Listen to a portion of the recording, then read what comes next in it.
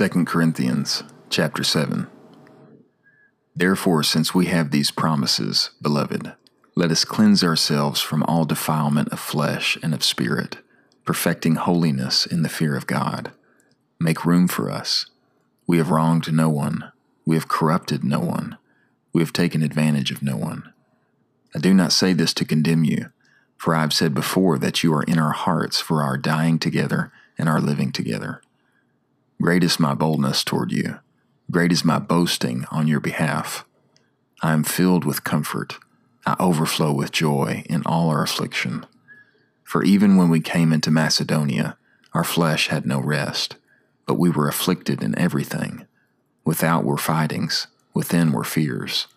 But he who comforts those who are downcast, that is, God, comforted us by the coming of Titus, and not only by his coming, but also by the comfort with which he was comforted because of you, declaring to us your longing, your lamentation, your zeal for me, so that I rejoiced the more.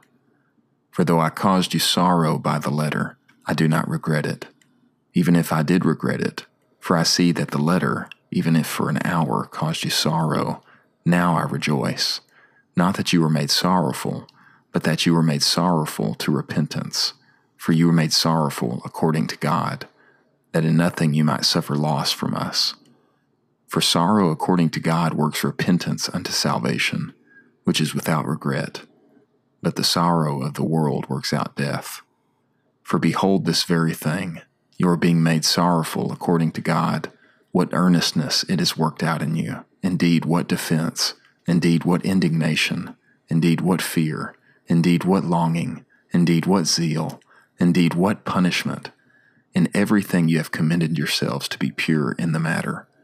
So then, though I wrote to you, it was not for the sake of him who did the wrong, nor for the sake of him who was wronged, but for the sake of manifesting to you before God your earnestness for us.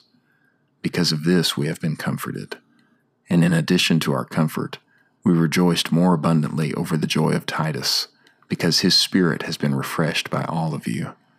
For if in anything I boasted to him on your behalf, I have not been put to shame. On the contrary, as we spoke all things in truth to you, so also our boasting before Titus turned out to be the truth. And his affections are abundantly toward you, he remembering the obedience of you all, how you received him with fear and trembling.